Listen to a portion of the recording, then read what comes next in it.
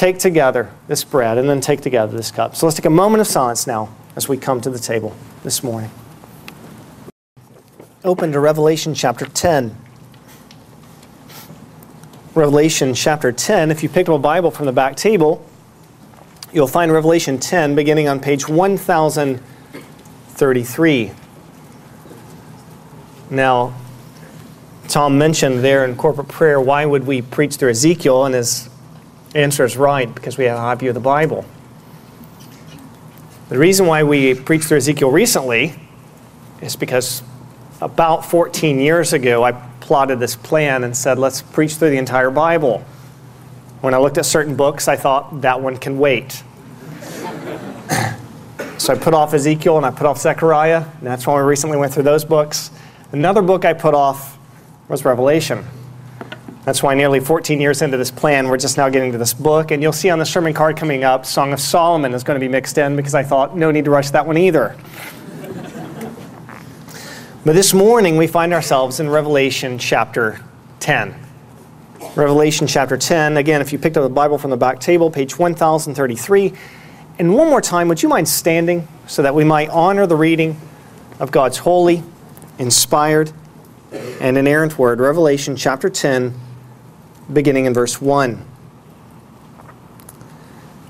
Then I saw another mighty angel coming down from heaven, wrapped in a cloud, with a rainbow over his head, and his face was like the sun, and his legs like pillars of fire.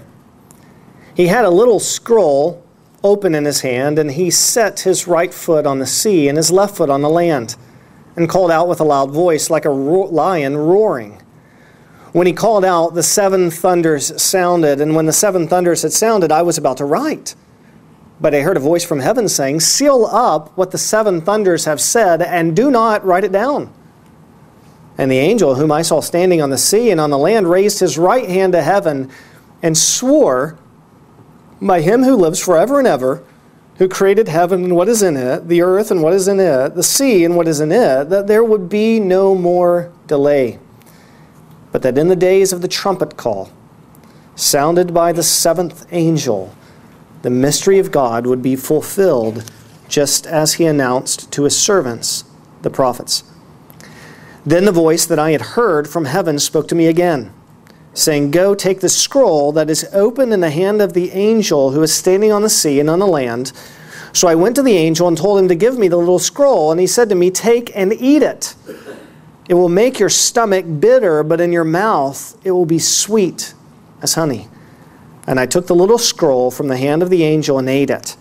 It was sweet as honey in my mouth, but when I had eaten it, my stomach was made bitter.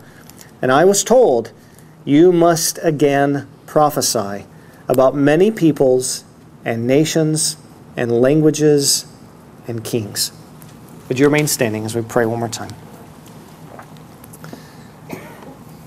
Father, help us now as we bow before your word. May the words of my lips and the meditations of our hearts be acceptable in your sight. Do all that you desire to do for our good and for Christ's honor. For it's in his name we pray. Amen. You may be seated. In his book, The Cost of Discipleship, Dietrich Bonhoeffer writes, when Christ calls a man, he bids him come and die. It may be a death like that of the first disciples who had to leave home and work to follow him. Or it may be a death like Luther's, who had to leave the monastery and go out into the world. But it is the same death every time. Death in Jesus Christ, the death of the old man at his call. Only the man who is dead to his own will can follow Christ. In fact, every command of Jesus is a call to die with all our affections and lusts.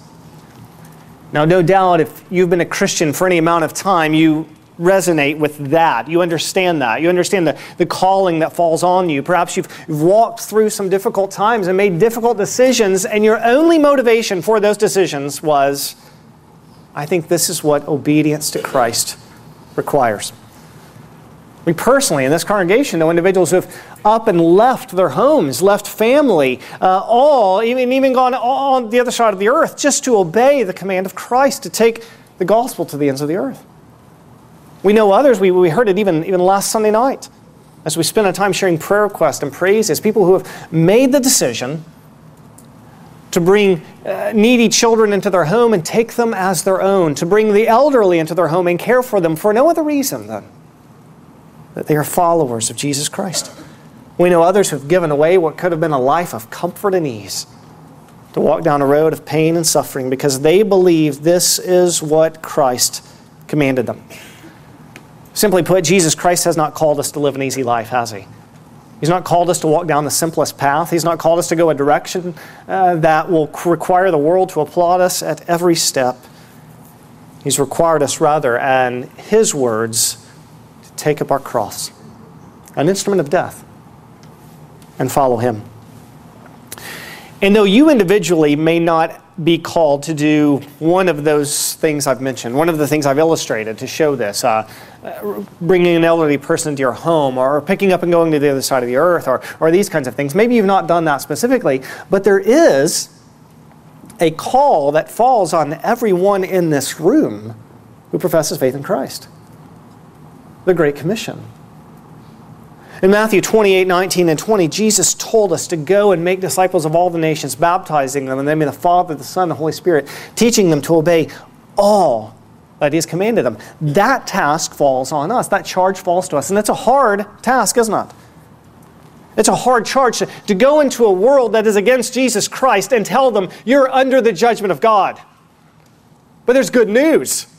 You have to turn from your sin and place your faith in Him. And then teach them to obey everything. Teach them to obey what Christ commands about the permanency of marriage. To teach them to obey the command of purity in our lives. To teach them the command to abstain from our youthful lusts, not to gossip, and on and on and on. These things are hard, aren't they? The difficult task that falls to all of us. And so what we need as believers is we need times in our lives where we're reminded of this calling, where we're exhorted in it, encouraged to it, and comforted in it. And I think one place we can find ourselves being comforted and challenged and encouraged and exhorted to obedience in our call to fulfill the Great Commission is Revelation 10. Now the reason I say that is because as odd as Revelation 10 might seem to you as we read it right then, this mighty angel, little scroll, 1 foot on the land, 1 foot on the sea, all of these odd elements, as odd as it may seem to you, I think Revelation 10 is best understood as something like this. I think it's the recommissioning of John to be the Lord's faithful witness. Now I say recommissioning because you'll remember back in chapter 1, the Lord called him to be His faithful witness, to speak to His churches. By the time you get to chapter 10, though, it seems the Lord's doing it again. Now, I say that for a couple of reasons. One, if you read chapter 10, it reads a lot like other commissioning texts. If you read the text where Ezekiel was commissioned to be the Lord's prophet, or Isaiah was commissioned to be the Lord's prophet, it reads a lot like Revelation 10. Also, and this is a little more clear, the last verse of the chapter, the Lord basically tells him, I'm calling you to prophesy again. Right? Verse 11. And I was told, you must again prophesy about, that word could be translated against there. I think it probably is better translated against. And I was told, you must again prophesy against many peoples and nations and languages and kings. So this is not John's first call. He's already been told to prophesy, to tell the churches what he's seeing. But here he's being recommissioned, if you will. The Lord is telling him, you must again prophesy. Now, because then, what we get in this chapter is a recommissioning of John to be a faithful witness in this world and to tell the world what Christ has shown him, it sounds very much like the commission that falls to all of us, right?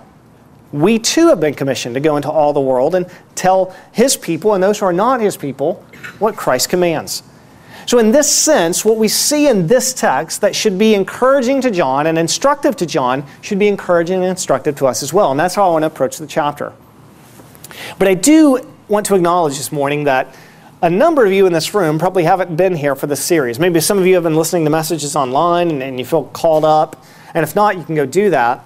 But let me just give you a brief rundown of what's going on in the book of Revelation. This will also serve a purpose for those of us who have been here every week. There are some themes we're going to see in Revelation 10 that we've seen before. So let's just turn back in your Bibles. We'll just do a quick overview of the first 9 chapters of the book. Maybe this will help all of us kind of get our bearings so that we can look at chapter 10. Now, I'm not going to go into great detail, but I do want to read chapter 1, verse 1, just to orient us. This tells us what the entire book is. In chapter 1, verse 1, we read this statement, the revelation of Jesus Christ, which God gave him. Now, this helps us in our text this morning, so just note this. The revelation of Jesus Christ, which God gave him to show his servants the things that must soon take place. He made it known by sending his angel to his servant John, who bore witness to the word of God and to the testimony of Jesus Christ, even to all that he saw. So you have a way this unfolds, don't you? That the Father, God, gives this revelation to Jesus, who we're told gives it to John, but not directly to John, gives it to an angel, so that the angel then can give it to John, and then John can testify to these things to the churches. And that's what we find happening in the book of Revelation. In chapters 2 and 3 then, and John sees a vision of Jesus Christ in chapter 1. Chapters 2 and 3, John receives a revelation of 7 letters to the churches. So he sends out these letters to this church, to that church, to that church, and so on to the 7 churches. In chapters 4 and 5, John's all of a sudden given this vision of heaven, this majestic scene where God the Father, the one, is seated on the throne, and he's holding in his hand a scroll. And I argue there that that scroll, I think, represented all of God's promises and purposes and plans of judgment and salvation. And it's a majestic scene so that in chapter 4, you know no one would dare ever even try to approach that God. He's so unapproachable, so holy, so majestic. And yet there's a problem. If this scroll isn't opened, has 7 seals on it, if these 7 seals aren't broken and this scroll's not open, then God's work of judgment and salvation is just not going to happen. It's not going to be enacted. So all of a sudden you have this strong angel. I'll reference him here because we'll see him again. Look at chapter 5, verse 2. And I saw a strong angel. Chapter 5, verse 2. I saw a strong angel proclaiming with a loud voice, "Who's worthy to open the scroll and to break its seals?" Verse 3. And no one in heaven or on earth or under the earth was able to open the scroll and to look into it. And I began to weep loudly because no one was found worthy to open the scroll to look into it. John's right to weep here. All of God's promises, all of his plans, all of his purposes of judgment and salvation, none of them are coming apart. None of them are coming to be. None of them is going to be enacted. So those who have died and are in the graves are going to stay there. Everyone who lived their lives and were martyred in obedience to Christ, there's nothing that awaits them unless the scroll's open. She begins to weep until finally someone says, "Weep no more. Behold, the Lion of the tribe of Judah, the Root of David." And he turns, and when he turns to see the Lion of the tribe of Judah, what he sees is one standing as a lamb who had been slain. Jesus, the Son of God, the one who is able to open the scroll, to bring about all of the promises and purposes and plans of God's judgment and salvation, because he has made them certain by his life and his death and his resurrection. So he takes the scroll and he opens it. In chapter 6, we read that as he opens each of the 7 seals, it's revealing to us what God is doing, his work of judgment in this time.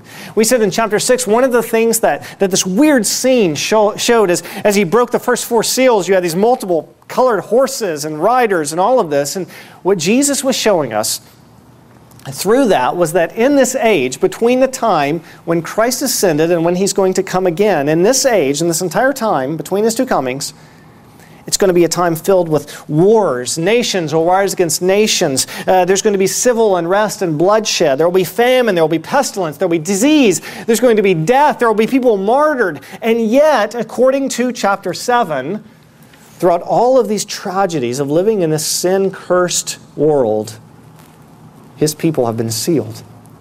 Chapter 7 says he placed a seal. He marked us out. So that if our faith is in Jesus Christ, we've been marked out as those who will be preserved. Nothing will allow us to make shipwreck of our faith. we'll be held onto by Jesus Christ. No matter what comes to us, no matter what tragedy we face, no matter what hardship, no matter what difficulty, no matter even if death itself gets us, we will be preserved. We've been marked out to be protected. Then in chapters 8 and 9, we saw then the blowing of the 7 trumpets. The 7 seals in chapter 6 are the 6 seals and the 7th seal at the beginning of chapter 8. In chapters 8 and 9, we see the first 6 trumpets and they're blowing out, and it's showing seemingly the same things. That this age will be filled with war and famine and bloodshed and civil unrest and disease and pestilence and death. And yet instead of being now from the perspective of the believer being preserved through this time, it's looking at with respect to the unbeliever. That these things are God showing His judgment in this age. In this age, as unbelievers suffer all the tragedies of life, it's God saying, this is a foretaste of judgment. As unbelievers are given over to their sins so that they dive headlong into sin and find them reaping in their own sin the penalty for their error, Jesus is saying, that's your judgment. Yes, there's more to come, but that's a foreshadowing of it. And He's doing this so that they might look around and see God's judgment on them and come to repentance. The problem is, no one does come to repentance on the basis of that alone. They need the gospel, don't they? Which may very well then be why when we come to chapter 10, the Lord is commissioning John again to go and prophesy. Apart from the preaching of God's Word, apart from the revelation that He has given to us, there is no hope for anybody. So that then brings us to chapter 10, a recommissioning of John to continue to tell to the churches, to spread the word of this vision he is receiving. And as I said, because it sounds very much like a commission we have, I think what John is instructed here, what we are taught here, can be applied directly to us. Therefore, I just want to mention a few things this morning that I think apply to us as messengers, as faithful witnesses to Jesus Christ in this world. Some instructions, some points, some truths we need to know. The first one is this. We need to understand that all truths have not been disclosed to us. We need to understand that all truths haven't been disclosed to us. Now we see that in the first 4 verses. And I'll show you why I think this is the point of the first 4 verses. The first 4 verses are a bit odd. First, John says he sees this mighty angel. Listen to verse 1.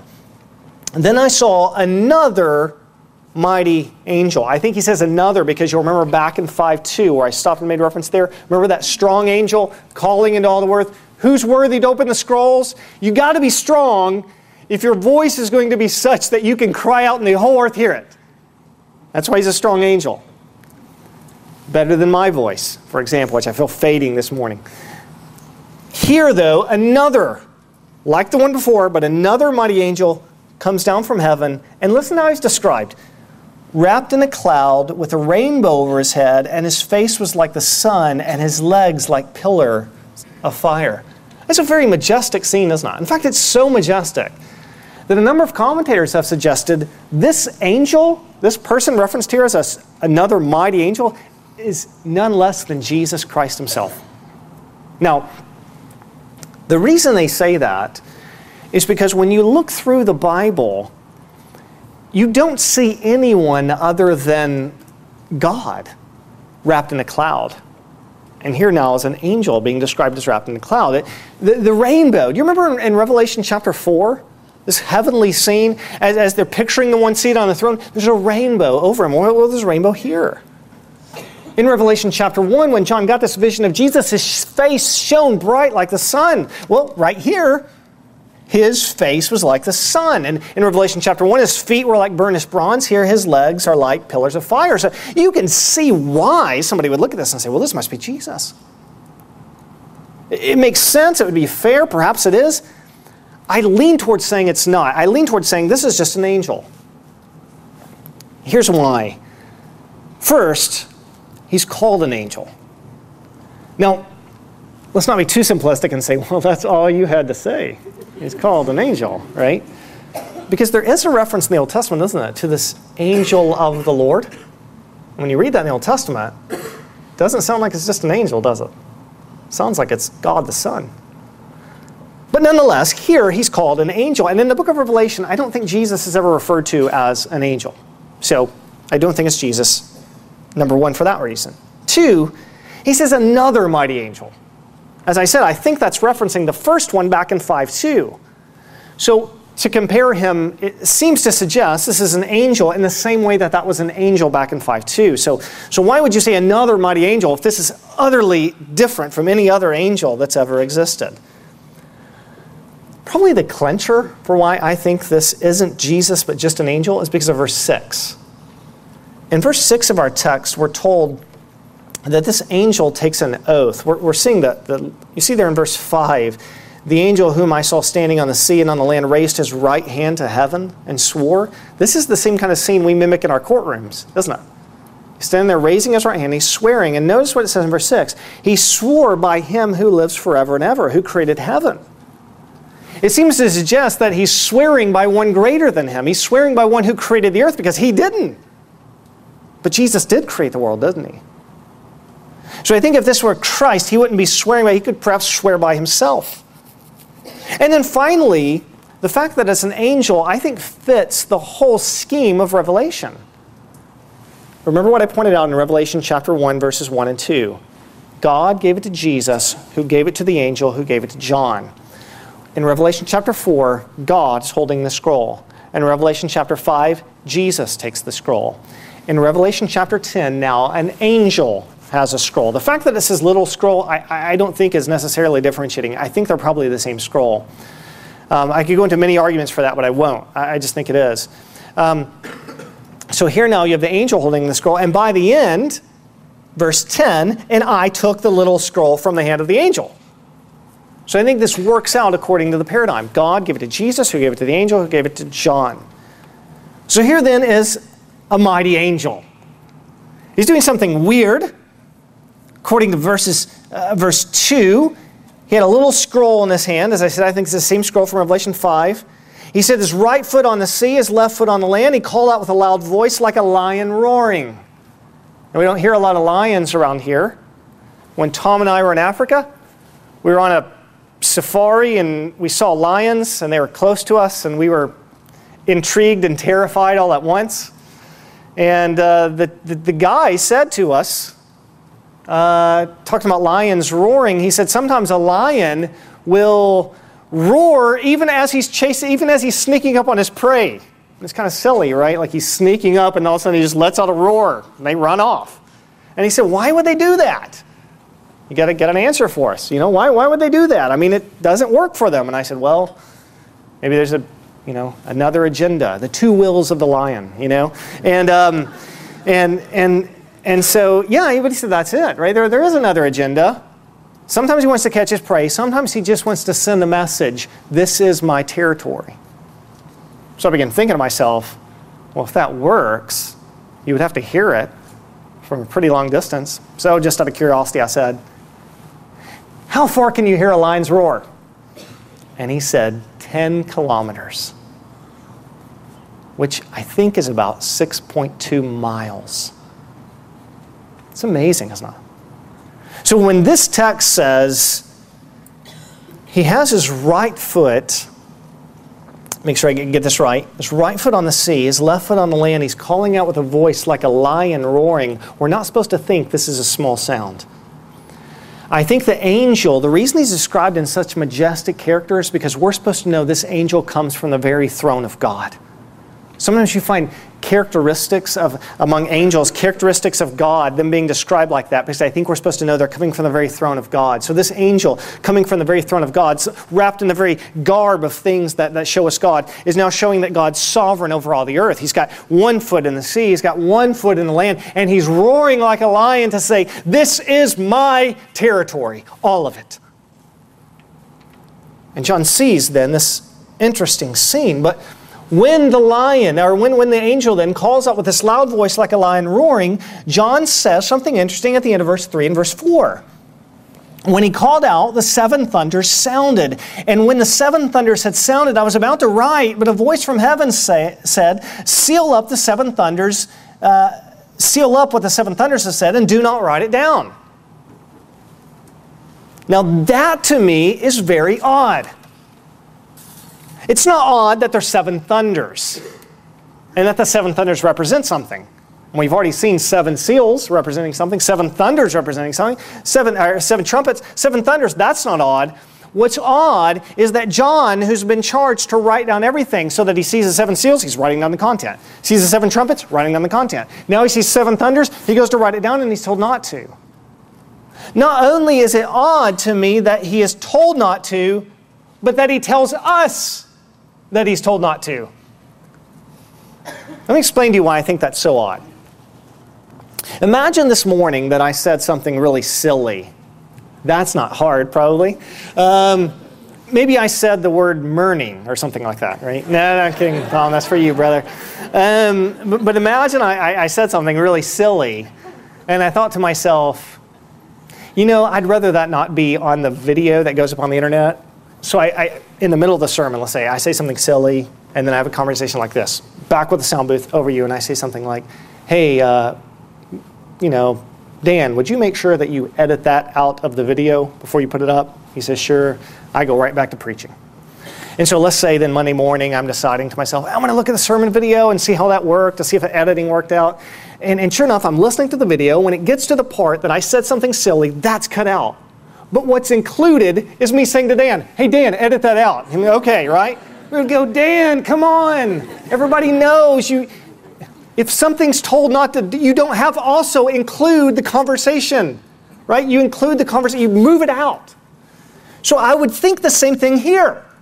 If John's told, no, don't write that down. And John's like, well, I better write down that he told me not to write it down. Well, no, John, like, why in the world would you do that? This is weird. This is crazy, right?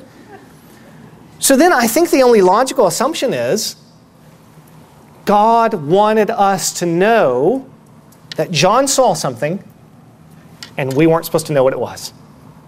Why? Why would God want us to know that?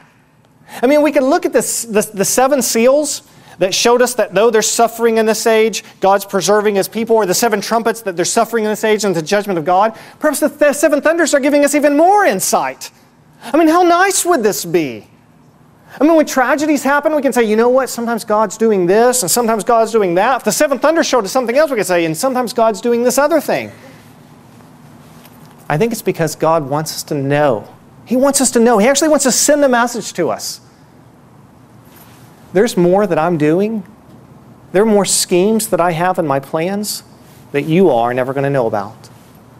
That is, He wants us to know that all truths haven't been disclosed to us. And that's okay. And that's okay. As we go forth as Christ's faithful witnesses into this world, because we claim to be witnesses of the very one who created and redeemed the world, we're going to be in the position where people are going to want to ask us questions, aren't they? I mean, think about it. If there's a building that collapses and falls on 100 people and kills them, almost every talk show says, let's get a Christian and ask him, why would God do that? Right? Why would God let that happen?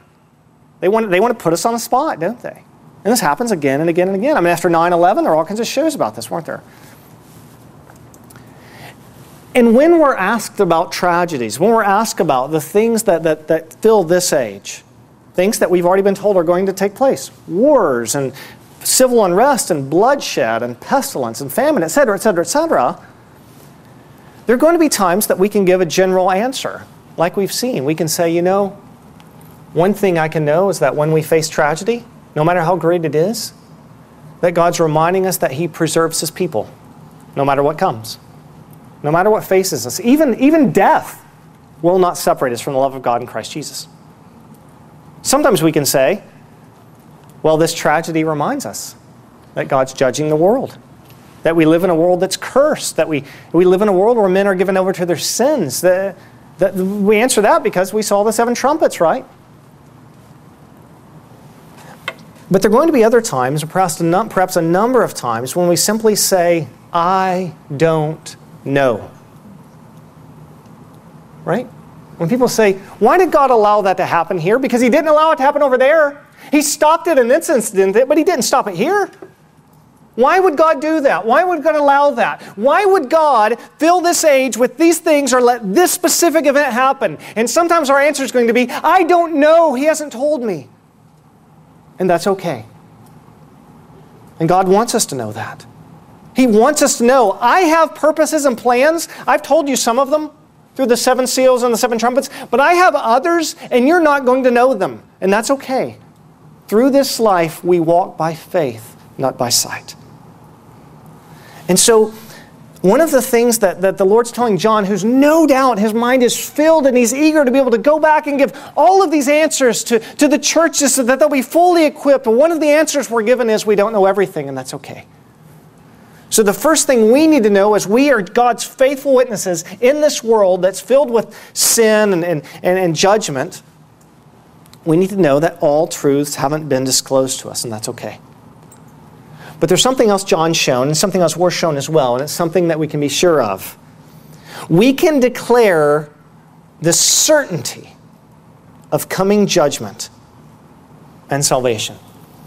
If the point of verses 1 through 4 is that there are truths that haven't been disclosed to us, that there is some doubt, questions we don't know the answers to, I think the point of verses 5 through 7 is to show us that there is something that's certain. There's something we can know, something we can declare. We can declare the certainty of coming judgment and salvation.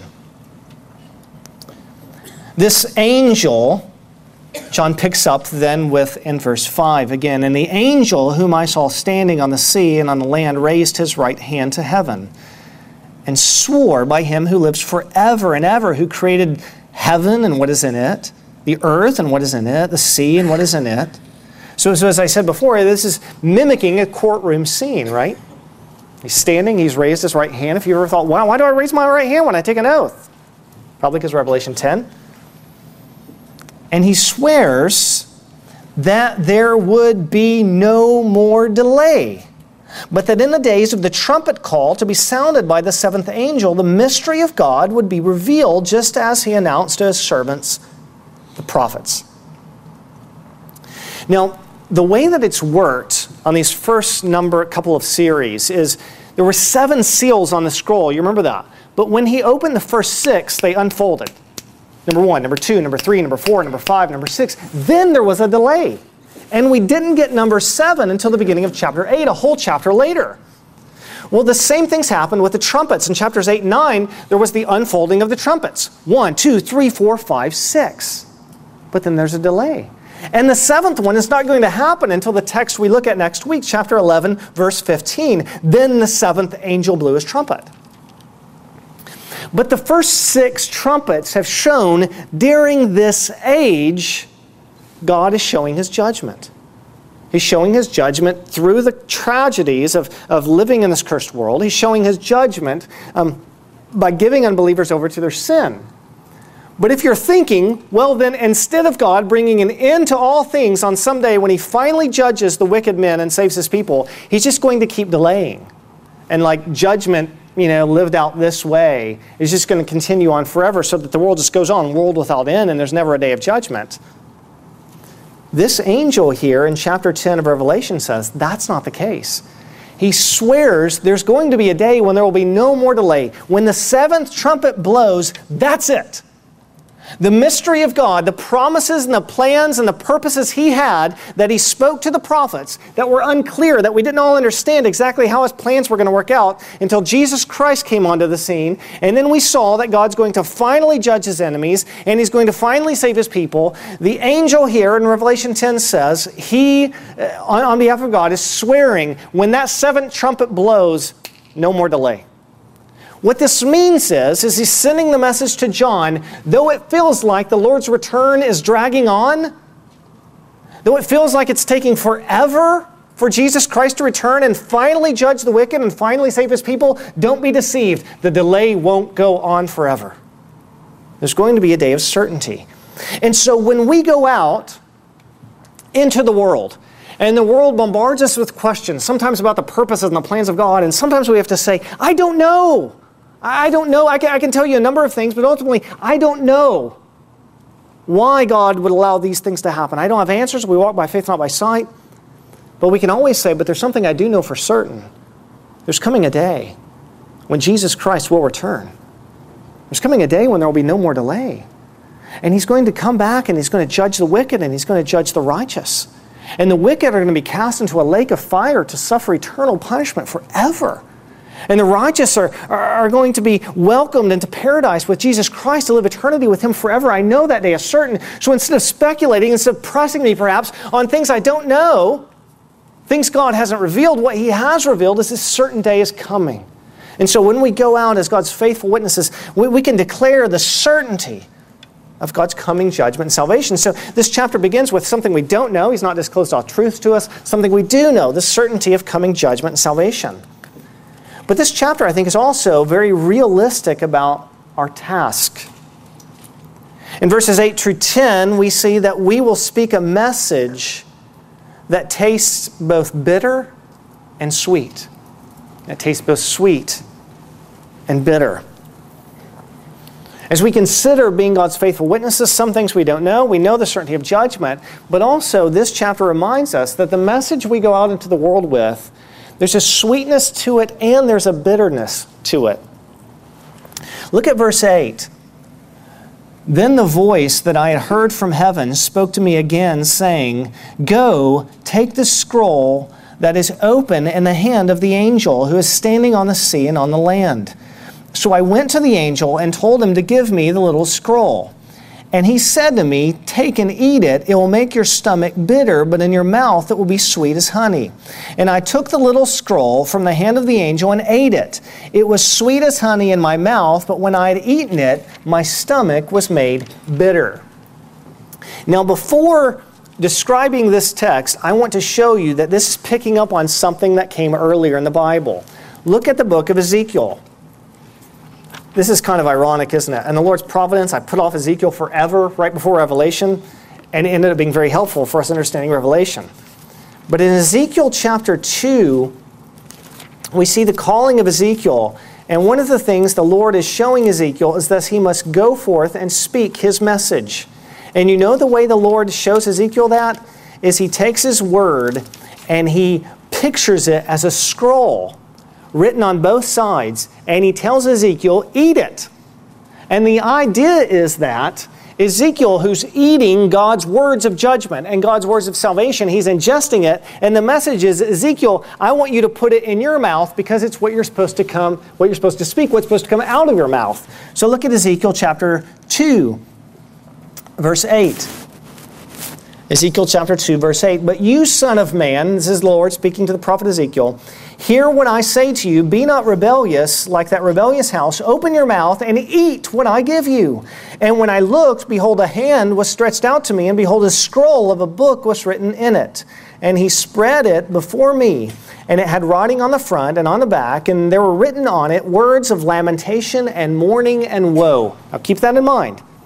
The message Ezekiel is to speak, the words written on the scroll, words of lamentation and mourning and woe. That is, this is words of judgment, isn't it? Chapter 3, verse 1. And he said to me, Son of man, eat whatever you find here. Eat this scroll and go speak to the house of Israel. So you see how it works? Eat it and then speak it. Verse 2.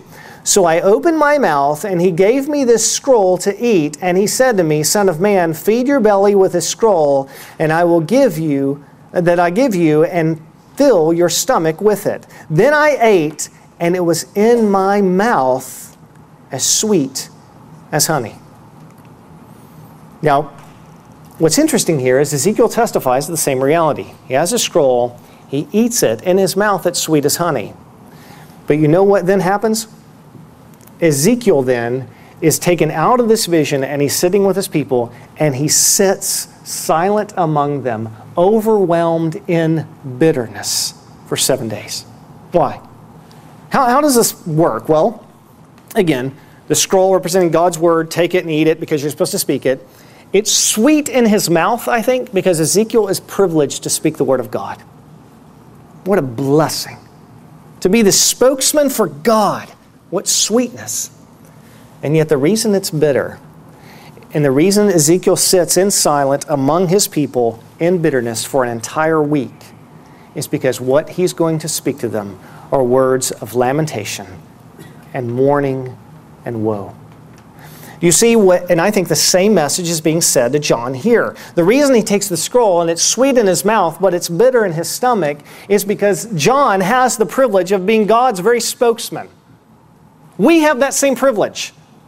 We get to go forth, and as we share with people God's Word, we get to say, here's what God says about that. Here's good news from God about that. What a sweet role. We are ambassadors for Christ. What a blessing we have. We've been commissioned to go out into all the world authorized by Jesus Christ Himself. What a sweetness. But John's also reminded that there is a bit of bitterness to this, isn't there? We go out into the world, we go even to people who profess Christ, and sometimes we have to say to them things that are hard to hear. I don't know that anyone has a neighbor move in next door and says, I just can't wait to go over there and let them know that unless they repent of their sins, they're going to be thrown into an eternal lake of fire. Can't wait till the game gets over. Got to get over there and tell them. My uncle, who doesn't know the Lord, I saw him much when I was younger, and I've only seen him just a couple of times as an adult. And then those couple of times, just for a short amount of time, and family reunion settings and stuff like that. But one time, my uncle, whom I really have a heart for, I want to see him come to know the Lord, he told my mom something that my mom shared with me that was just crushing. Here's what he said. What he relayed to my mom, then my mom relayed to me, was he said, you know what? I really like Lee. Now that part's not crushing. He said, I really like Lee. Here's why I like him. Because I know he's a preacher, and yet the few times that we've been around each other, he hasn't brought the Bible out to me and pounded me with it. Now, again, part of me is just crushed because I wish I had of. Part of me says, well, we've only been around each other on a couple of occasions, you know. I mean, maybe I should have been more bold, you know, maybe whatever. But I'll tell you what it does. It doesn't make me say, I can't wait to see him again and speak the gospel to him. Because you know what's bitter? I know how that could very well end. With him saying to me, I don't want to be around you anymore, boy. I know that. Al Mohler shared one time that he was going on a talk show. I think it was like Larry King Live or something like this. And he was meeting him and another guy. They were going on with these two Jews, not Messianic Jews, just Jews. So they deny Jesus Christ. And they have these earpieces in. I think I've shared the story on an occasion. But they have these earpieces in. And the way it's supposed to work is in the show, just to make sure you're hearing what all the other panelists are saying. Then as they speak, you hear it in your ear mic here. But usually they don't turn that on until the show starts. But on this occasion, it turned on early. And so they're behind the scenes. And Al Mohler can hear this other guy talking. He's not even nowhere near him, but he can hear what he's saying. And so he turns around to the guy with him and he says, I can hear. And so he's listening to him, and here's what he says, right before they're getting ready to go on the Larry King Live show. One of the Jews turns to the other and says, is this guy really going to tell us that unless we believe in Jesus Christ, we're going to go to hell? I mean, hell? A place of eternal torment? Is that really what he's going to tell us? And Al said he just started sweating. He got nervous. He just prayed, God, give me strength, give me courage, give me boldness. There are a number of times we're going to be in situations where speaking God's word is sweet because we get the privilege of speaking it. But the message we speak, one of judgment, or one that's hard to hear, or one that's easily to be rejected, or one that will make us people's enemies rather than their friends in their eyes, is going to feel bitter in our stomach. But, and this is the last point, we must speak God's words even if the words feel bitter in our stomachs. We must speak God's word even if the words feel bitter in our stomachs. That's the message to John. He ate it. It was sweet in his mouth, but it was bitter in his stomach. And yet, here's what he's told. He's not told, John, I know that feels bitter in your stomach. I'll tell you what, don't worry about it. Don't worry about it. I know it's hard for you to stomach. Don't worry about it. Nope. Here's what he's told. Verse 11. and I was told, you must again prophesy. And as I said, this word can be translated against, I think maybe even better. You must again prophesy against many peoples and nations and languages and kings. In the book of Revelation, kings are almost always used to be an object, to be a representative of wicked men. So I think the reason we've heard earlier, they're going to be people redeemed from every tongue and tribe and people and nation. The reason here I think this fourfold includes kings is because we're reminded we're going to people who are wicked. John's going to speak. He's going to prophesy against many peoples and nations and languages and kings. He is not told, because this is bitter in your stomach, you can be quiet. And it's not worth it for me to try to hold on to a temporal relationship with my uncle and lose him for eternity, is it? And many times you're going to be in these situations where you know God's word and you know what I have to say. And you know what? It's not always going to be to an unbeliever speaking the gospel. Sometimes it's going to be to other believers who profess faith in Christ, but they don't want to obey the Bible. You know that, don't you? I've lived life with you. I know you've been there. Some of you have had to tell your siblings, you can't leave your husband. When everyone around them is saying, look, if they leave their husband, it would be so great. And you feel the bitterness in your stomach. You know it's making you an outcast. Some of you have had to say, listen, to somebody you love, you can't marry an unbeliever if you profess faith in Christ. When everyone around them is saying, are you happy they finally found somebody that treats them well and loves them? And we could go on and on and on, right? Perhaps your sibling is not only saying, I have same-sex attraction, I struggle with that temptation, but they dive headlong into homosexuality. And everyone around them, the culture and everything, saying, I'm happy you're finally being true to yourself and you're living out this lifestyle. And you have to stand and say, you can't do that. And that bitter word that causes everybody to turn against you, you wish you didn't have to say it in one sense. In another sense, it's sweet because you always want to speak the word of God. But you've been there. And what John's reminded of, and what we need to be reminded of, especially as we were reminded that we're to be His speakers, that His faithful witnesses, going and yes, making disciples, but also teaching them to obey every single thing Jesus has commanded. Marriage, the perseverance of it, purity, all of these things, everything He's commanded, we're supposed to tell it. He acknowledges the sweetness is that you're my messengers. I know there's bitterness as well. What you feel in your stomach, Jesus is saying, I know it's there. I know it's there. But no matter how bitter it feels in your stomach, remember the sweetness in your mouth. You are God's spokesman. You're His ambassadors. Now go and fulfill the Great Commission. Because the sweetest news we get to share with the world, even when we tell them of judgment, even when we tell them to turn from their sins, is we get to say, because if you'll repent and place your faith in Jesus Christ, who lived a perfect life, who died on the cross to pay for the sins of anyone who will believe in Him, and who was raised on the third day for our justification, if you'll believe in Him, then you can be forgiven of your sins and cleansed and safe for all of eternity. That's a sweet message we get to share. And so this morning, if you're not a believer, I want to hold out that message to you. Encourage you to repent and believe and be forgiven of your sins and saved. If you are a believer this morning, and I want to encourage you, if you're not a believer, if you place your faith in Christ, to profess that in baptism. Jesus has given us a way to make public that we've placed faith in Jesus Christ and turned from our sins. So if you've not been baptized, I want to encourage you to this. If you've professed your faith in Christ, you're a member of a church that preaches the gospel and you're in good standing with that church, would you join us this morning as we come to the table? This morning as we eat this bread and drink this cup, we're going to proclaim Jesus' death as our hope, reminding ourselves of the commission we have to go into all the world proclaiming the good news of the gospel to them. So let's take a moment of silence this morning in which you can spend this time reflecting on the Word. As you're in this time of silence, the ushers and musicians will come forward, and then we'll take together this bread and then take together this cup. So let's take a moment of silence now as we come to the table this morning.